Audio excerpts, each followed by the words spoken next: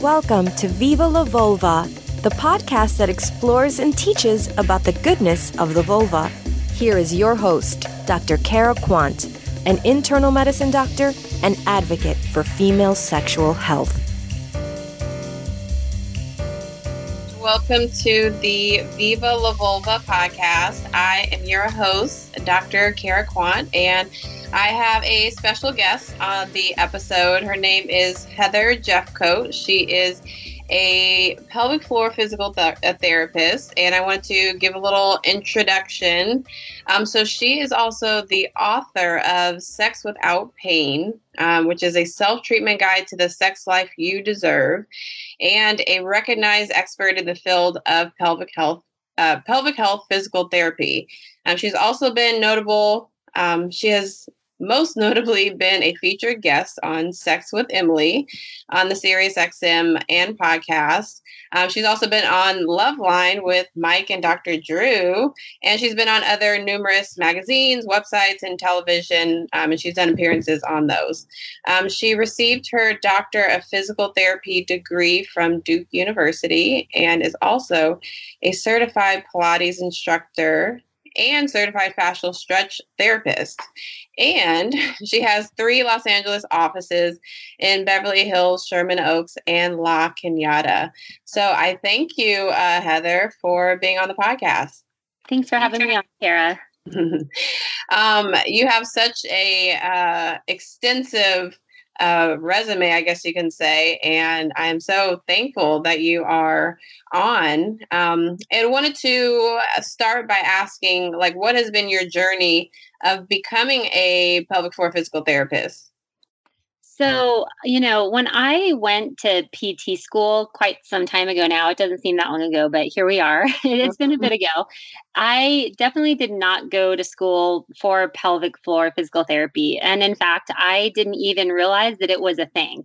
So I'm so thankful for having chosen Duke and having all the exposure that it gave me in this field, because it really was one of the first programs in the country that had a multidisciplinary program where the physical therapists were working alongside the OBGYNs and the urologists, treating these women that had pelvic floor dysfunction such as urinary incontinence, bowel incontinence, pelvic pain, painful sex. But even still, with all that exposure, I kind of thought, that's interesting. I don't know if that's for me. I went because I thought I wanted to do sports medicine. And that's actually how I started out, was in sports medicine, my first job out of school. And however, when I got into sports medicine, I just didn't like it. It's a lot of what they call physical therapy mills. It's just a lot of patients per hour, and you have, the unlicensed unlicensed aides working for you. And it just wasn't the setting I wanted to be in. I went to PT school to actually help people, not to just delegate care to unqualified staff. And at that same time, one of my best friends from PT school was working at a place in Raleigh, and they had a job opening, and it was 50% orthopedic and sports and 50% women's health and pelvic health. And I'm like, well, you know what? At least I'll be doing half what I like doing, and I'll just see how I do with the other stuff. It seemed interesting enough. And but when I got into that role and took more and more courses, and the feeling was really being met that I sort of had desired without realizing I desired it, to help an underserved population, of which women's health is clearly an underserved population. Huge underserved, yeah. Yeah. So I just, kind of just dove in and, made some mistakes along the way, of course, like we all do when we're learning, and kind of figured it all out eventually, and just developed a passion for it. And especially when you see women getting better with these things that they were told were not a problem, were not a physical problem. They were told their problem was in their head. And then, all I did was my physical therapy techniques, and they, 100% pain-free, or, can consummate their marriage. I mean, these huge relationship and life goals. It was just, could put a tampon in, for the first time without pain. I mean, you're making such a huge change in someone's life that it just was so rewarding. And that's kind of my pathway to where I am today. Hmm. And you probably had better outcomes, or you just felt more passionate about what you did in terms of women's health rather than the orthopedic side of physical therapy. Yeah, because I felt like I was meeting a huge need. And, Mhm. that's something really great. And I mean, not a lot of people can say that they do a job that truly makes a difference like that in Yeah. someone's life. And, Yeah. to feel like you're one of the few people in the country or the world, the percentage of pelvic health PTs is a very small percentage of Mhm. the general orthopedic PT population. So it's pretty cool to feel like you're in this niche that you're making such an impact with. Yeah. And from when you were doing it then to you doing it now, have you noticed that the percentage of pelvic floor PTs have gone up, or do you feel like they've still been steady? Yeah, I mean, percentage it's hard to know because I'm sure, like anything, over time numbers go up, and Hmm. percentage wise it might be the same, even though number wise it's definitely higher. But I also, there might be a larger percentage because I do feel like there's more awareness in women, and obviously, like just women. I've had so many women come to me that have diagnosed their own problems, so there's just a lot more one awareness and sort of access to be able to help them find what to do with their pain or their incontinence if they're not given any solution. And I think they just feel empowered to do so, and that's created a greater need for this service. Yeah. And what got you on the path to writing the book, Sex Without Pain? And that was a really cool thing too. I never thought I would write Hmm. a book. Like that was not one of my life goals for Hmm. sure. But I was at a time when this was probably about 2000. When am I? About 2010 or so. I just started getting a lot of emails, and I remember this actually very clearly because I was living in New York City at the time, and um, I just was like, wow, I'm getting all these emails because at that time I'd maybe written like a few articles in like a couple magazines and newspapers, and it wasn't like any like live radio show or appearances. And I'm just like, how are these people finding me and asking me these really long detailed questions via email? And I would try my best to answer, but also I can't be a physical therapist over email. So Hmm. I'm just like, you know what? These people are finding me, and they were from all over the world. Like, I mean, I was getting emails from like Europe and Asia and, Hawaii, which is just, uh, all over the place. And Hmm. I'm just like, oh, I should write a book. And that was sort of like where the seed was planted. And then during that time when I was living in New York, I was sort of forced to uh, develop a sort of business model per se where I had to travel back to California because the only place I was licensed to practice was in California. Hmm. And I had my own private practice at that point, and I had to move because my husband was a resident at the time and did his fellowship in New York City, and that's how we moved from LA to Manhattan. Hmm. And but I still had all these patients to see, so I had worked it out with them that I was going to fly back every 6 weeks or so, and stay there for 5 6 days and get them in like a couple visits. Hmm. And when you think about that, like physical therapy in a traditional model, people are going to PT typically. They have an injury or a chronic pain, whatever it is, and they're going to PT 2+ times a week for 6 weeks or for 12 weeks or whatever it is. But here I was trying to see someone twice, one time every 6 weeks, this over 6 weeks, which is just Yeah. not the like a typical physical therapy model. And Yeah. I was getting people better, like just seeing them like once or twice every 6 weeks. And I'm like, wow. So clearly it's not the manual skills that I thought were so awesome that I have, which I do think I have good manual skills, but it's Yeah. mostly about like the education and giving them the tools to be able to self-treat. Because at Hmm. that time, I would say I was almost like 100% painful sex. Like that was my whole caseload. And, I was training them using a medical device called a dilator, and I would do the techniques in the office and then send them with handouts and told them, okay, you're trying to mimic what we did here in the office at home. And good luck, and I'll see you in 6 weeks. And Hmm. they would come back, and they were like, if they had a kit with 4 dilators in it, maybe over a 6 week period, they were up to like the second or third dilator. And I'm like, wow, okay. So at that point, I was especially like, okay, I'm getting all these emails from around the world. And plus, really, I'm just giving people like a day of education or like an hour of education, and they're getting better. So I just need to put this in a book, the program that I've kind of worked out that works so well for these women, and just start writing it and get it published. So that was the book journey. Wow. And what are getting into the book, what are some reasons for women to have pain with sex? And their histories are so varied. I would say the least common that I see in my practice, however, is the first thing women are asked and makes them feel a little bit traumatized. I think that they're asked it right away is sexual abuse. Like that can certainly be a reason that they have sexual pain or fear of penetration. But it's, probably like less than 5% of my practice has that in their history. I'd say most often it's either something like a history of a urinary tract infection or a yeast infection, maybe like an allergic reaction to the medications used for yeast infections, like the topical sort of like burns their tissue, the monostat, like sort of an allergy to the monostat. Antifungal medications, yeah. Exactly. And or like a fall, like a fall while they were snowboarding, or they might have something concurrent that they don't even tie to their painful sex. For example, like maybe they always had urgency and frequency, or interstitial cystitis, or painful bladder syndrome, which is a new name for IC.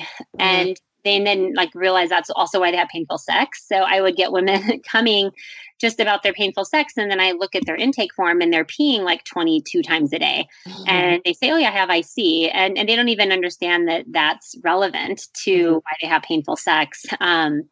So those are some pretty common reasons. Or they might have like endometriosis also is another common reason women present with painful sex. And history wise, it's usually some pain in the area, I would say, or inflammation that triggers a guarding response in the pelvic floor musculature that then sets them up for a short or tight pelvic floor, which makes it more painful with penetration. If the muscle's not relaxing, or you sort of think it's inflexible or tight, then it will hurt when something tries to go in, whether it sometimes is a tampon or a penis, or the fact that it's not relaxing and then it's painful, and then now they're expecting pain. So the next time they try, they're already expecting pain, so they're guarding, and then it's more painful because they were guarding first, and then they're set up in that cycle. And then the other big classes of people that I see that have painful sex would be postpartum and menopausal for very similar reasons, and that's hormonal changes. Yeah. And along the lines of hormonal changes, which is coming up more and more in current research, would be women with a history of like combined hormonal contraceptive use. Or birth control pills, right? Yep, exactly. Yeah. And actually, I find that really fascinating that most of the people that come in are not reporting trauma, like, sexual abuse or something like that. Because, that has been my misconception that, many women suffer from painful sex because of a history of some type of abuse. So you have not found that to be the case when you do an assessment, like an assessment of them. Yeah, exactly. That's just not in the majority by far of their history. But, and to the point where I've had women that have been in therapy for 15 years trying to uncover some abuse that they are like, it just can't be there. Like, I've been in therapy for 15 years, but everyone says because of the way I react when I'm on the table, like it must be abuse, because there's so much fear. But just because you have fear doesn't mean you had abuse. You think about any other pain in the body, like low back pain. People get afraid to lift a box because they're afraid they'll throw their back out, but they're not sent to a psychologist for 15 years to try to work out something with their back. It's all like a lot of this is musculoskeletally either driven or has like a huge component of their pain. And when it comes to like vulvar pain or vaginal pain or rectal pain, people are made to feel like they're crazy, and it's really unfair to them. It really is. And what do you think are some common misconceptions that you get from doctors or physicians and the medical community on pelvic floor disorders? Well, I think there's still a lot out there that just don't believe that physical therapy can be a successful part of the treatment plan, except with incontinence. And even that took a long time for surgeons to come around on that. I remember when I first started seeing patients, it's, doctors were like, surgery only. There's no way it's going to help. It's only surgery. And now that we're dealing more with like pain, like the American Urology Association in 2015 came out with a new recommended treatment algorithm for interstitial cystitis or painful bladder syndrome, where physical therapy is one of the top line treatments. So it's basically right after dietary changes and maybe like behavioral modification, which physical therapy also instructs in behavioral modification. But pelvic floor manual therapy is on that second line before a lot of other interventions that used to be done as first line. Before 2015, physical therapy was last on the algorithm. And we were only talking, this was like 3.5 years ago. Yeah. And yet I've been doing these techniques since like the mid 2000s on these patients with urinary urgency, frequency, and painful bladder with success. But, it just took so long for physicians and just, more and more research that kind of came out to help prove to them that this is the thing that works. And I think just anecdotally, patients saying that it was the only thing that worked. So why, if it's the only thing that works, is it the last thing people try on the list? Yeah. And that's funny because for regular musculoskeletal, like a joint injury, knee injury, back injury, whatever, it's usually first line is usually, there's like stretching and conservative stuff, but physical therapy is pretty high up there of, hey, if these, things aren't working, if ibuprofen or whatever isn't helping you, let's go to physical therapy. So you would think the same thing would happen for pelvic floor disorders, but that has not been the case up until recently.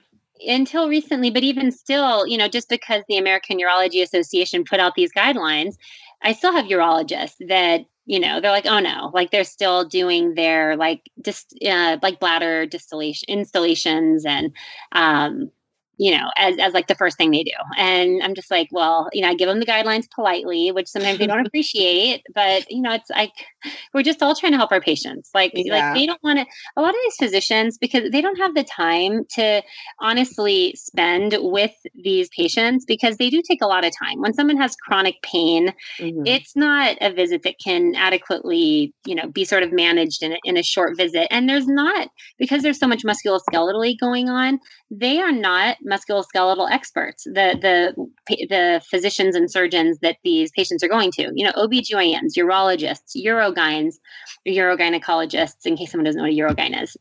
They are not musculoskeletal people, right? Are the musculoskeletal doctors are orthopedic surgeons and physiatrists, or the PM&R and rehab physicians, or like the family medicine, sports medicine specialists. Like those are the musculoskeletal people, but that's not who patients are going to for bladder, urgency and painful sex. Yeah. So they're going to these others that, unfortunately, and depending on who trained them, even, because I think so much is like what they learned in residency and fellowship.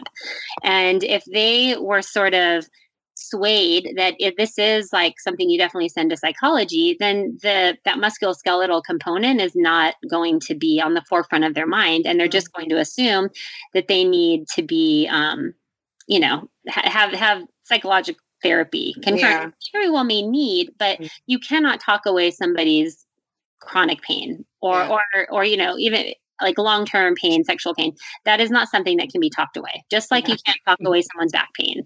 And I still have doctors that will tell patients, just have a glass of wine. You just need to relax. And that just like gets my ire up so much. Because again, what? Like you went to many years of medical school to dole out that advice, It's horrible. And like back to sort of the back pain thing, like, would it be acceptable if your orthopedic surgeon say, just take a shot of tequila, your back will be fine? And your back will be good. Yeah. That would be good. It might, but that's not going to solve the problem. Yeah, not at all. But I think that there are so many people, so many providers, physicians assistants, physicians, nurse practitioners that just aren't even educated about what pelvic floor disorders are, like what is vaginismus and what is, like I feel like there's so many people that are just misinformed or just not informed at all of what these disorders are. And so they don't know how to properly treat it. So it's like, oh, well, I can recommend just drinking some wine and relaxing and you'll feel better. Yeah. Because I know my background is internal medicine, but up until I think my first or second year of residency, did I finally find out about what pelvic floor physical therapists did, who they were. So I feel like there just needs to be more education out there on what you do in general. And For sure, because there's still a huge, back to your original question of misconceptions, that all we teach patients how to do is Kegels, which, and there's apps now for that, our profession is so much more detailed than that. And we really help integrate care across like multiple disciplines, because our patients come in and they don't just have painful sex, or they don't just have urinary urgency or infrequency issues or incontinence. They have painful sex plus really, painful periods that like increased back pain during their periods, and as well as urinary frequency of 20 times a day, as well as, hip, like left hip pain. They don't have problems in isolation, and we can really integrate across all of those systems. And unfortunately, in medicine, I would say, except for urogynes, which is why I love my gynecologist, my urologist, but urogynes for women are the most comprehensive because they do bowel, bladder, and sexual dysfunction. So many OBGYNs are just more like, bladder, vagina, uterus. Urologists are like just the bladder. And, if somebody has chronic constipation, but yet they have urinary frequency, their chronic constipation is going to be playing into their incontinence or their bladder issues.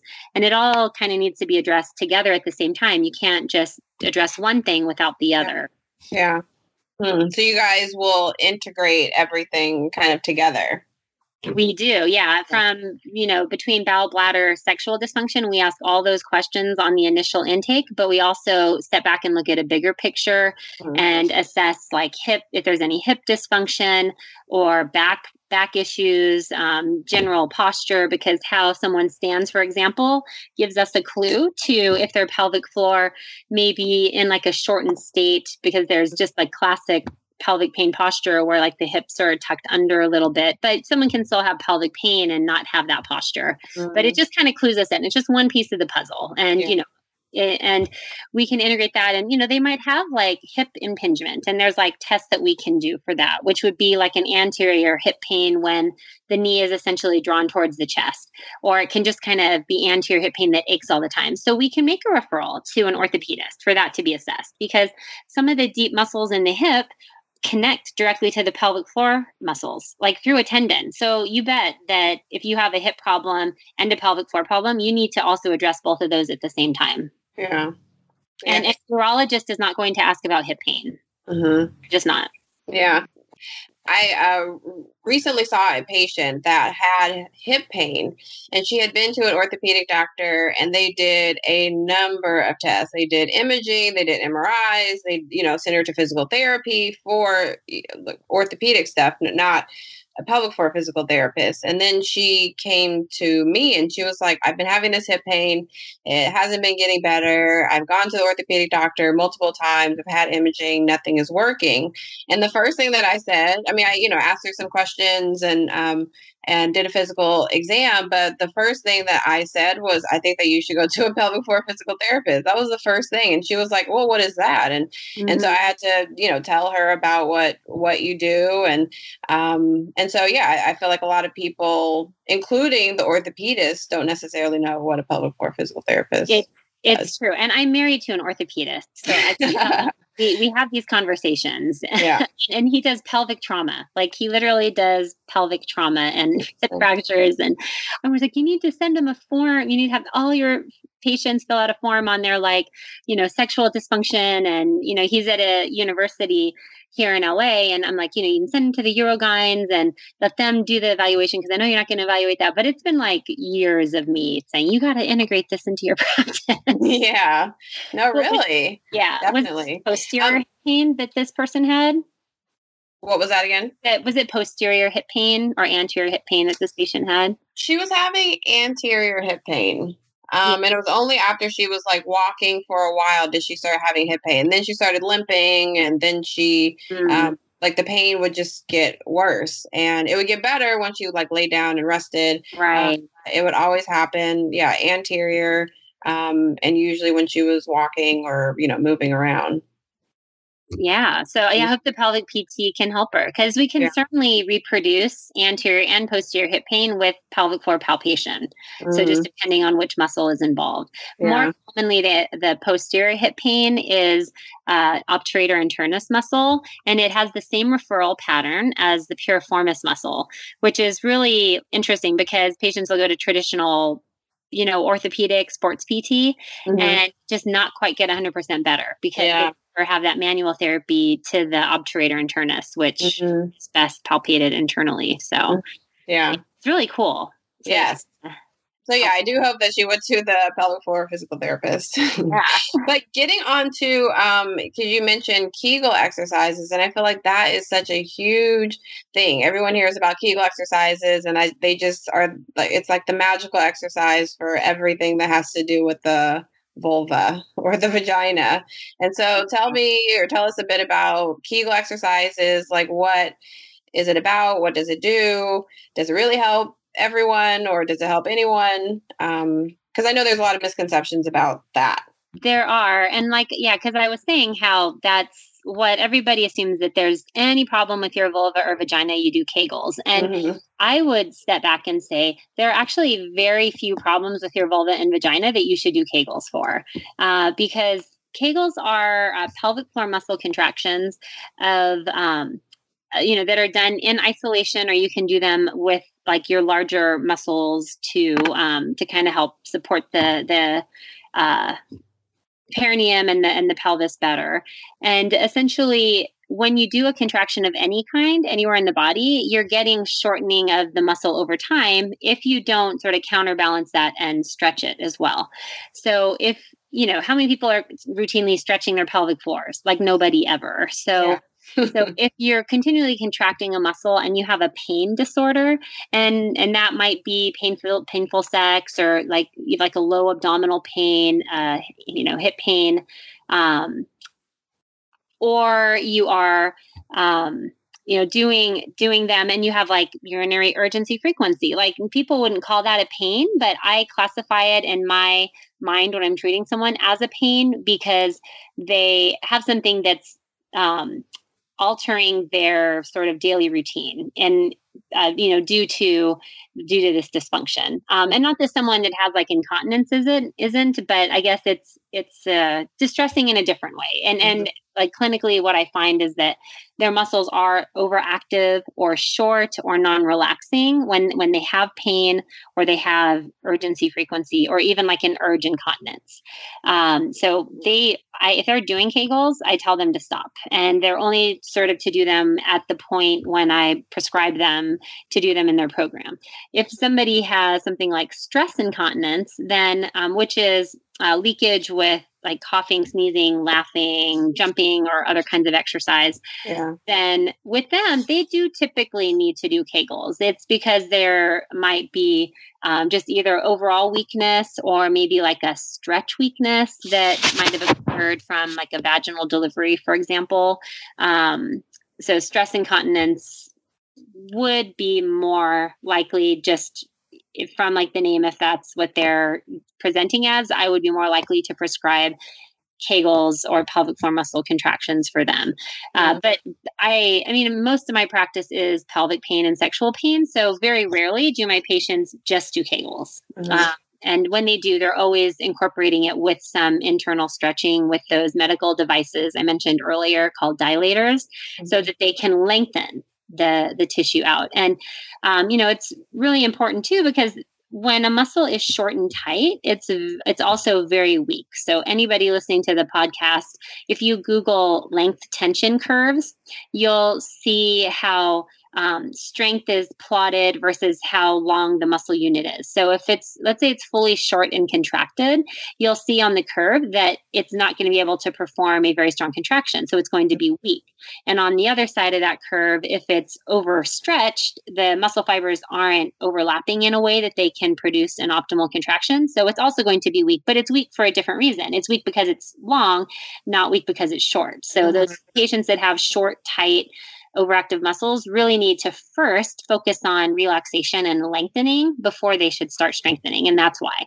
And they'll just get worse if they do Kegel exercises, or they won't get better. And then they'll think Kegels didn't work, but Kegels weren't right for them to begin with. So, and then a lot of women, when it is appropriate, they have to know that they're doing it correctly. Not all women do them correctly. And the study that keeps getting quoted, I wish they would almost do another one with a larger sample size, because it only had about 50 people in the study, but half of the women did Kegels incorrectly. So, if you're in a general practice and you maybe see 40 people a day that all have stress incontinence, well, only half of them are probably doing their Kegels properly. So if you say, okay, you want to avoid surgery, go home and do Kegels.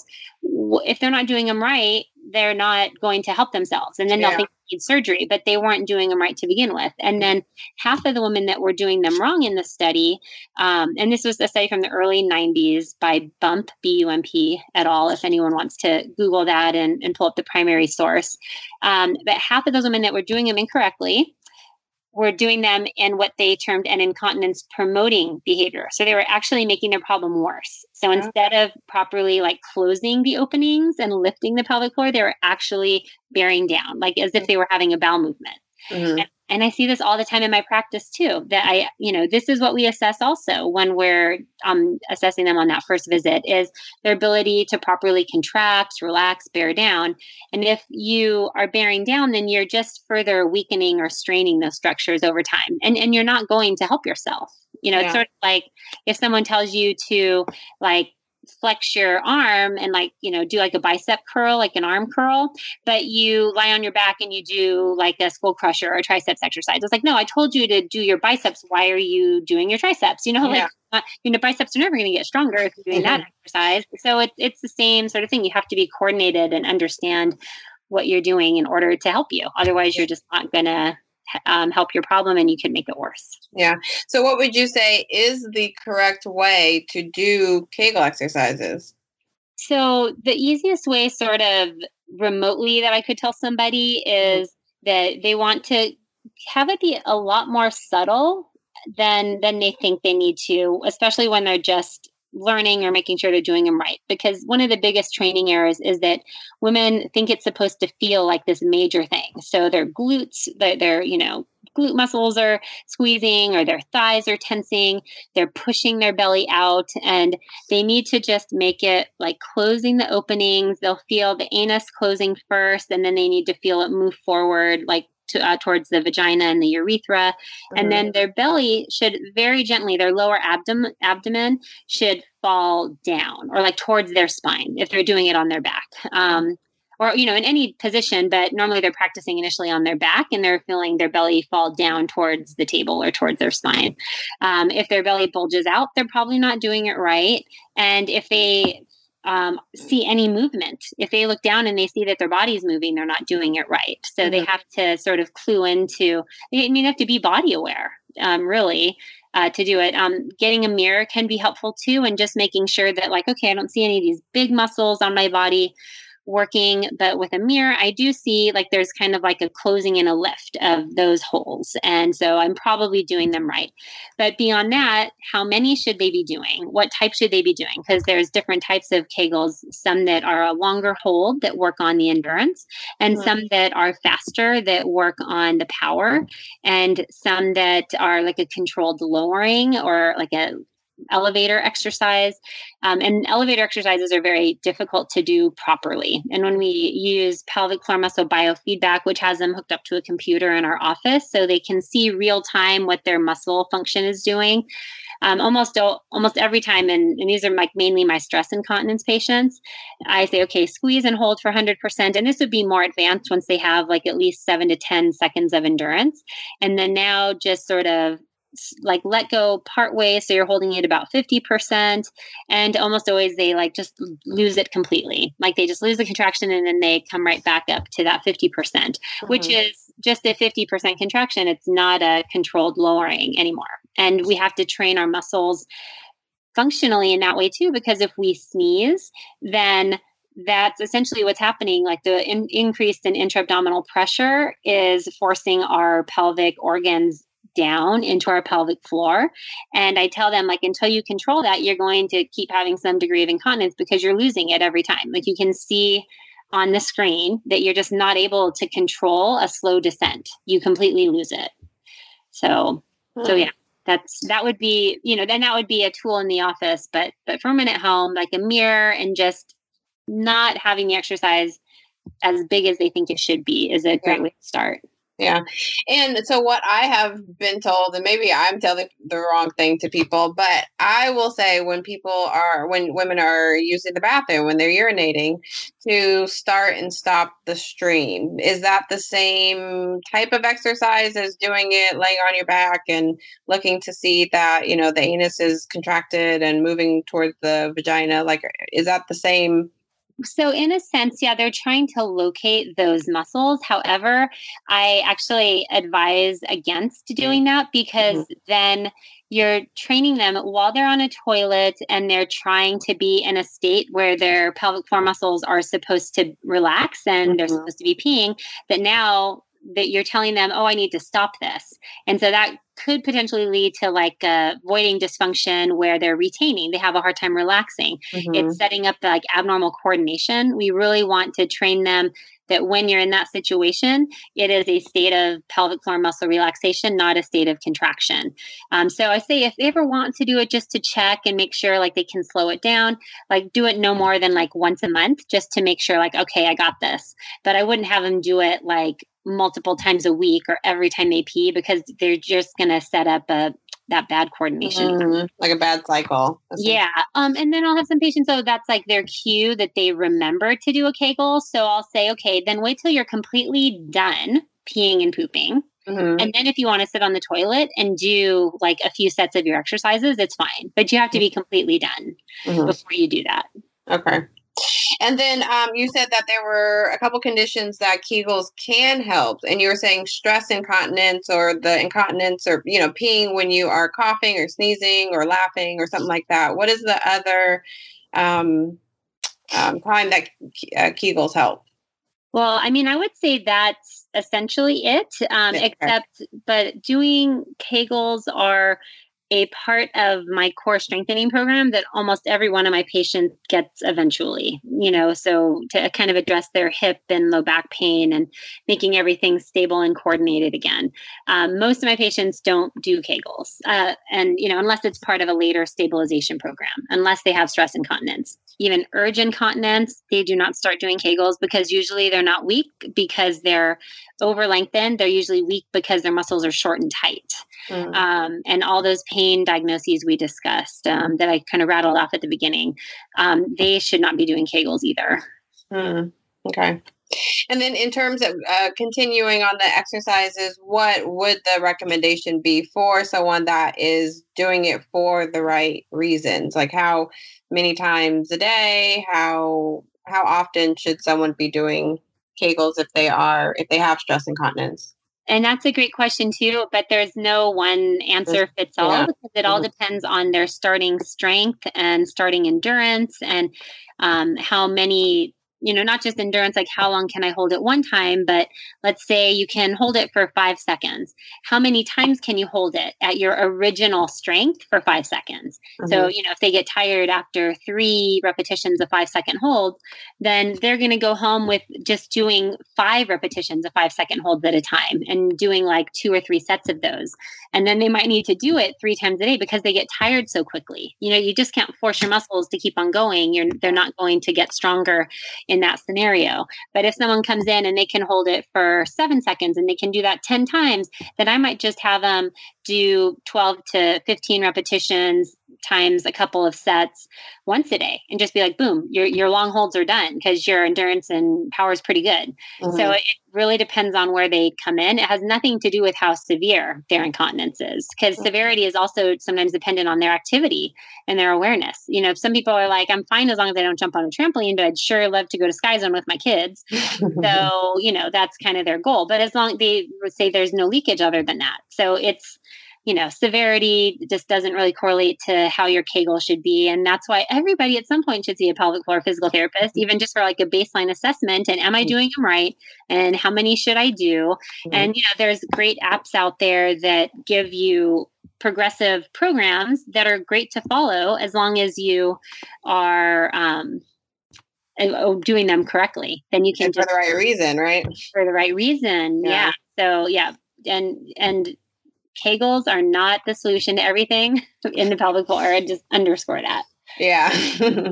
And, you know, it's sad going to like incontinence, because there's so many women that have incontinence, stress, urge incontinence, and are completely embarrassed by it. Like they wear panty liners, they wear diapers, they wear, you know, like there's so much shame around incontinence in general. And I feel like I want everyone to know about, pelvic floor physical therapists that.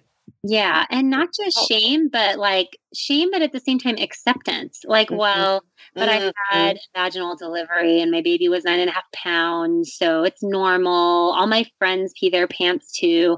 Like there's such a normalization of it in our society. And I think whether it's coming from the fact that like their mom also had incontinence, and I tell my patients, I'm like, incontinence is not hereditary. Like there's, you know, if you have some just like genetic predisposition because of like looser joints, and I know some of those are based, you know, in genetics, but otherwise, I'm like, it's not, it has to do with like the way, you know, the not just the way you deliver, because even people that have C-sections, by the way, can still have incontinence. You know, just being pregnant increases your risk of pelvic floor dysfunction, regardless of mode of delivery.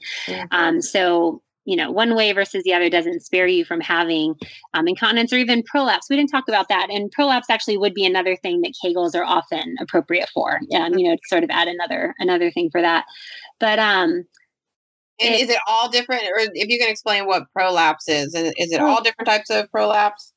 Sure. So prolapse is when the organs are just sort of not in their sort of tucked up anatomical position.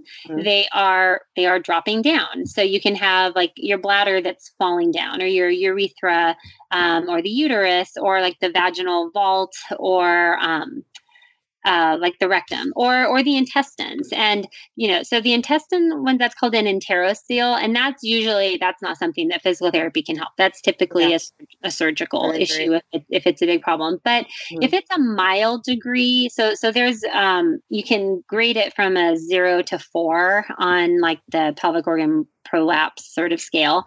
And if it's a 2 or less, then typically they can manage pretty well with physical therapy. But the problem is like when it's a 2 and it happens suddenly, so it's usually like they didn't have a problem and maybe it happened from delivery, they tend to notice it so much more and it's so much bothersome. Sometimes PT alone can't really help as much. But if it's a prolapse because let's say they had chronic constipation, like I've had women that have never had a baby and have a grade 2 prolapse from having a history like that, just chronic straining. Wow. And that prolapse happened gradually. So we can tend to improve the discomfort they feel from having a prolapse with PT and Kegels and other like core strengthening exercises that help support the pelvic floor, because it was a gradual onset of a grade 2. It wasn't like sudden drop. And and how it feels like one of the most common descriptions is they feel like they're sitting like on a golf ball, or they just feel like something's hanging, like they'll be standing and they'll say it feels like something's hanging between their legs. But it's in most cases, the ones I see, it's not out of them, but it's just that lack of support and feeling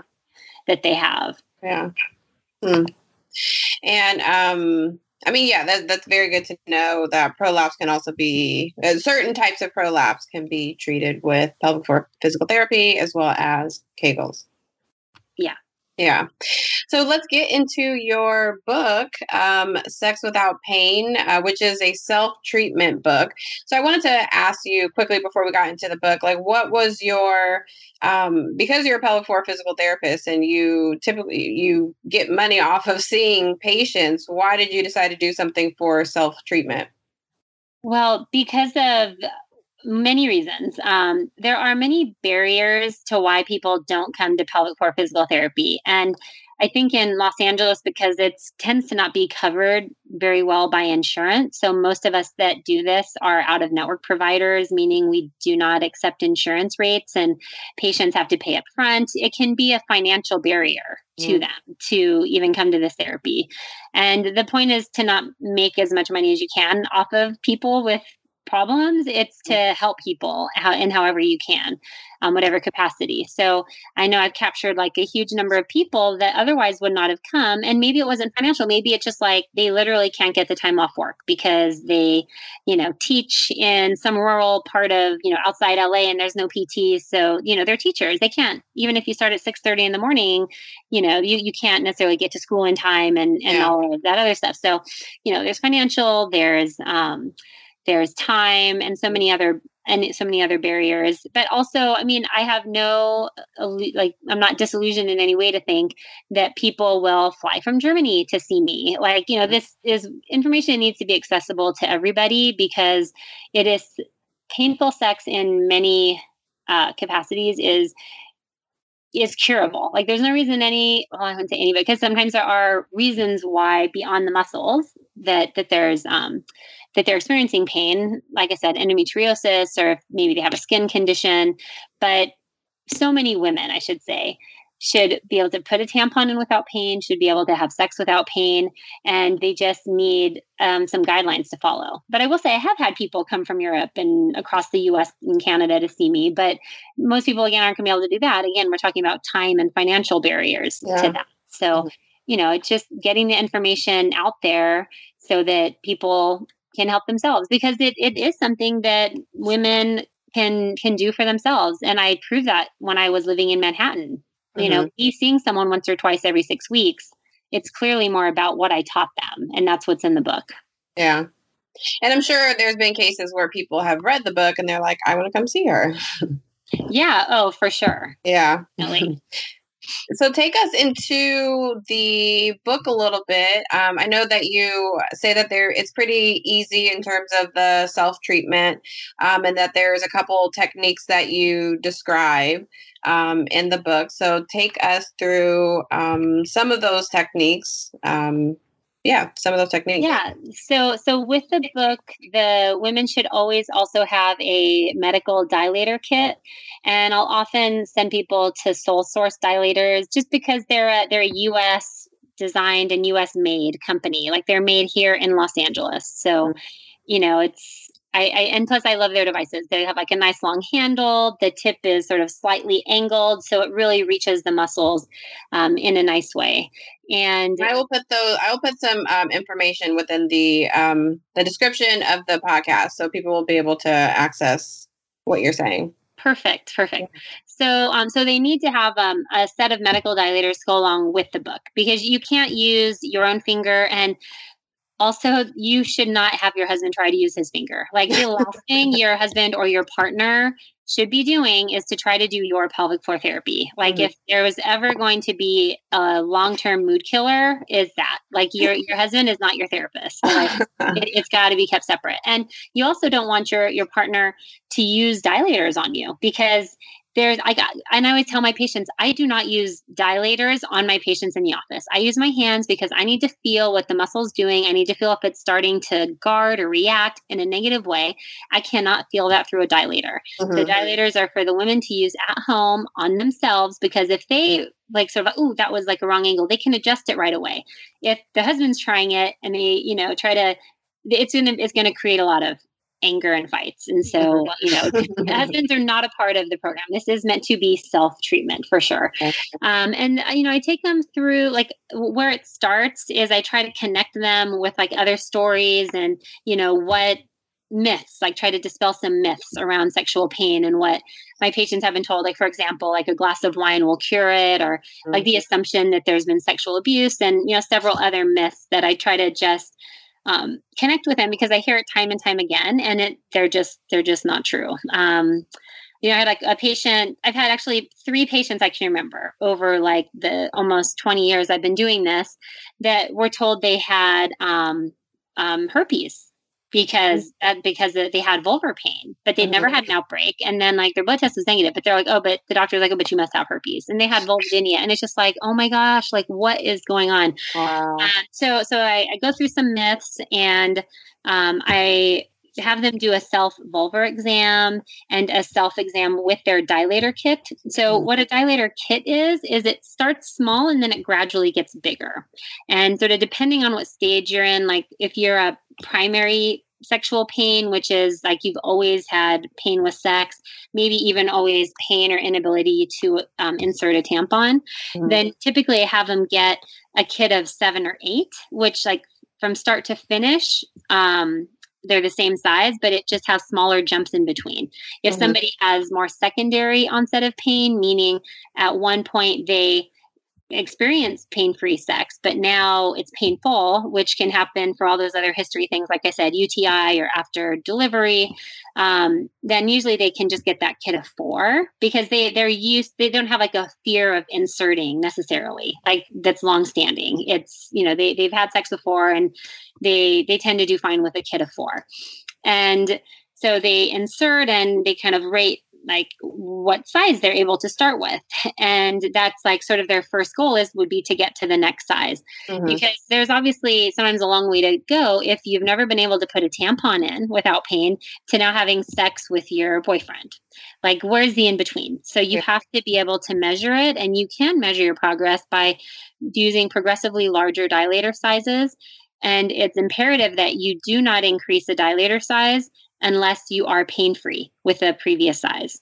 So, just pushing through for the sake of pushing through is not going to help anybody. So it's all about a pain-free progression. And so they sort of need to assess their starting point, and then they can begin the program. And the program begins always with the smallest dilator, and I teach them in the book and in my office too, if they're in-office type patients, how to get the muscles to relax and unwind by doing exercises in a very specific way.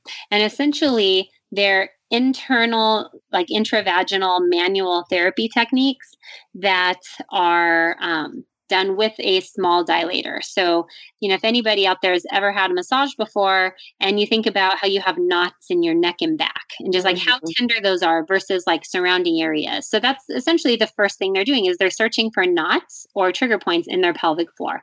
And they're trying to do a gentle release of those trigger points. And then they go into a specific type of stretching that's a neuromuscular stretch that works faster than like what a traditional stretch would, than how a traditional stretch would work. And essentially that does start with doing a Kegel first and followed immediately by a stretch. And so this would be the only time early on my patients are allowed to do Kegels. And it's for 2 reasons. One, because it's immediately followed by a stretch. So that's why I allow it. But also the technique by doing a contraction of the muscle basically facilitates a hyper relaxed state of the muscle. So when they do the stretch, they're actually getting a better stretch than if they were to, for example, just put a dilator in and move it to the side. Like that would be like what we might call a more traditional stretch. So it's using a muscle contraction to facilitate a greater relaxation. And then they do some other intravaginal massage techniques, like I said, in a specific order. And that's all with the smallest dilator. And I'll tell you, most patients like that. When I love, my favorite patient is the one that comes in and has never been able to put a tampon in without pain, because within 2 to 4 weeks of starting an internal program, they will be pain-free with with doing that. And these are people that might have had this problem since they were 14 or 15 and first tried to use a tampon. And now they see at 25 or 35. Yeah. And that is like the best feeling. And then they're like, all right, this is going to work. And, their whole demeanor changes. They just go from really scared and, like jumpy on the table. And they just let so much of it go once they are pain-free with that first one. And I just tell them, like, it's just more of the same. Like, we're just basically going to be doing more of the same. And I teach them how to progress to larger and larger dilators and what they do with the dilators. And then there's a section in my book that talks about transitioning to intercourse. And also, for patients that are not integrating a pelvic floor PT, like I said, either because of time or finances or whatever, I encourage them to see maybe an orthopedic PT, like if it's a financial barrier, because so many orthopedic physical therapists do take insurance. And if they have a hip or back issue, they need to understand that that's a part of it too, for reasons we discussed earlier. So they can do their pelvic floor stuff at home, see an orthopedic PT, get some, improvements made on that, and then they'll have more likely complete resolution of their pain. And will orthopedic PTs do any internal? No. They won't. Okay. No. Nobody should be doing that unless they've had advanced coursework. Yeah. Yeah. And I was going to say internal exam. So usually, checking to see the pelvic floor to see if it's tight or, to see what it is. But they don't do any of that because they need training.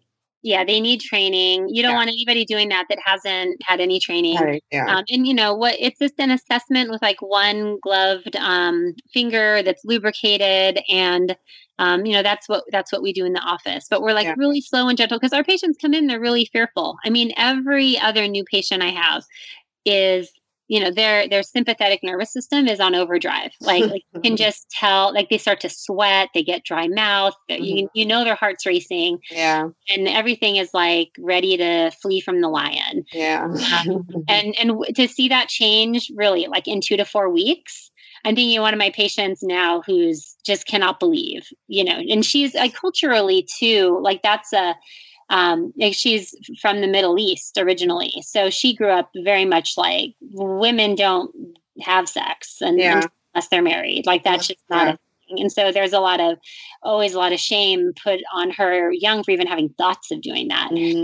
So she was so of my most recent patients, and in less than a month, she was a new person and she laughs about it now. I mean, we're only like 4 months in and she's almost like to her largest size. I mean, neither of us can believe it. From how she looked on the first day, I would have thought for sure she would have been 9 months plus. She's going to be under 6 months, and it's amazing. Yeah. So I'm sure it sounds like people come in very fearful and they usually leave very grateful for the progress that they've made. Yeah. Over time. And, sometimes, within one session, they can see how that's the whole goal is that they come that first session and we spend 90 minutes with them and we tell them why we think they have this pain and what our plan is to get rid of it. And hopefully they at least leave, 30% better knowing that we believe them, that we don't think they have a psychological issue, that we have a treatment plan in place to address their musculoskeletal dysfunction that they clearly have and have always had. And, we acknowledge the fact that they should not have been offered a glass of wine for their treatment. And, there's, like I said, they definitely leave 30% better just from a psychological component from that. Wow. Yeah. So the power of education, the power of just a little bit of, I don't know, education essentially. That's what's going on. It's the most important thing because you're not going to heal somebody in a day, but like when you educate them, like you're starting to give them the tools they need to manage this issue in the short term so that they can get over it. Yeah. Yeah. Man. Well, I wanted to ask a question that I got before we get off, but I wanted to ask a question that I got from one of the Viva La Vulva art exhibit panels. And someone asked, what advice can you give women who have recently given birth and their vagina has not gone back to normal? And then the kind of follow-up question is, how do they overcome the stigma of being quote unquote loose? Because I think that is such such an important question, that the the stigma of being loose is so bad and wrong, and everyone doesn't want to be loose. And so what would you say to that person asking that question? Yeah, I know. So it is so it's like that, they carried their baby successfully for, 40 plus weeks, and now they have a change in their body that they're one viewing negative amongst within themselves, and maybe their partner is viewing as a negative. And a lot can happen during a delivery. With a vaginal delivery, there could be a lot of tearing, or if a woman has a C-section but she pushed first, that can definitely cause some tearing of the fascia, which might make that vaginal opening a little bit bigger.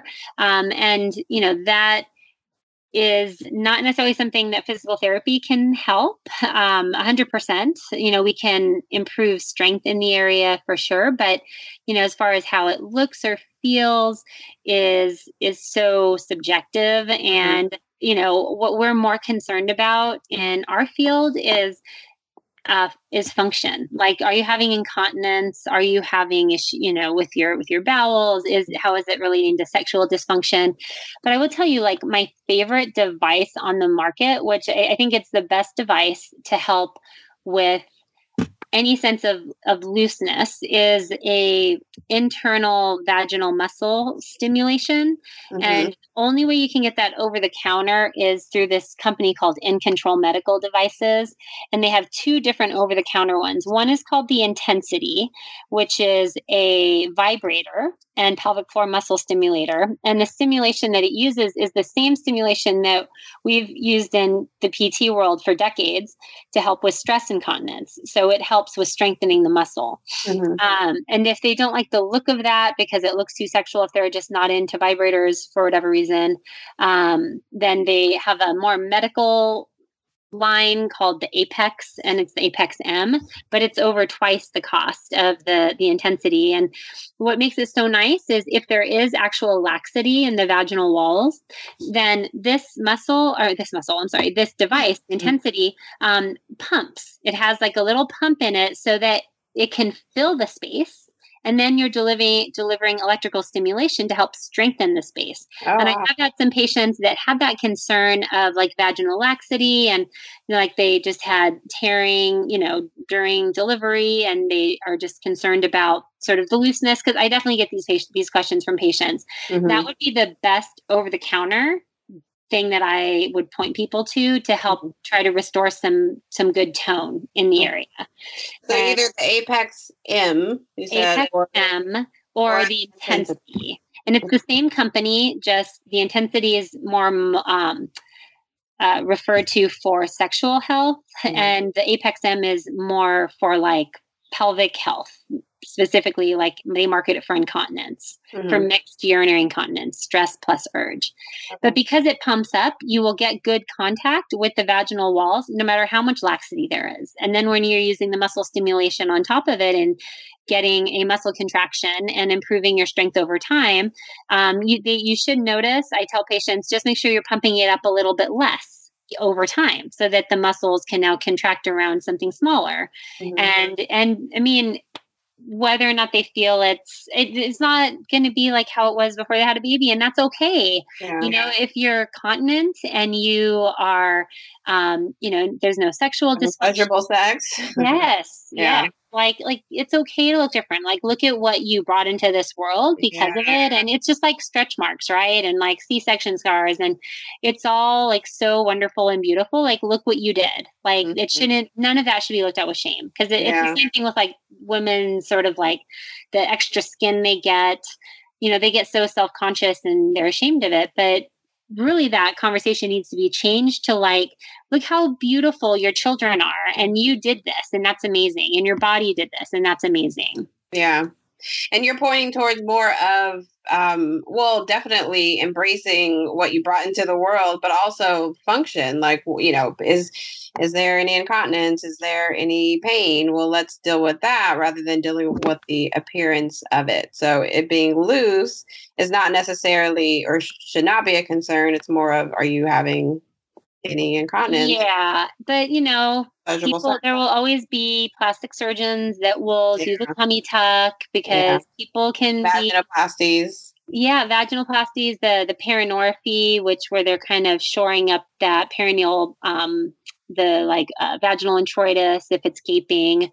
There'll always be people that do that, vaginal rejuvenation surgeries, and that's just it's the wrong message. I think so too. Oh my gosh, I think so too. Like it is not a good message to bring to women. And I don't believe, I haven't done very much research on it, but I don't believe it helps anything with any conditions. Like it doesn't help with, making sex more pleasurable, or it doesn't help with any of those things. It's more just the appearance. So yes, no, I don't encourage any of those surgeries.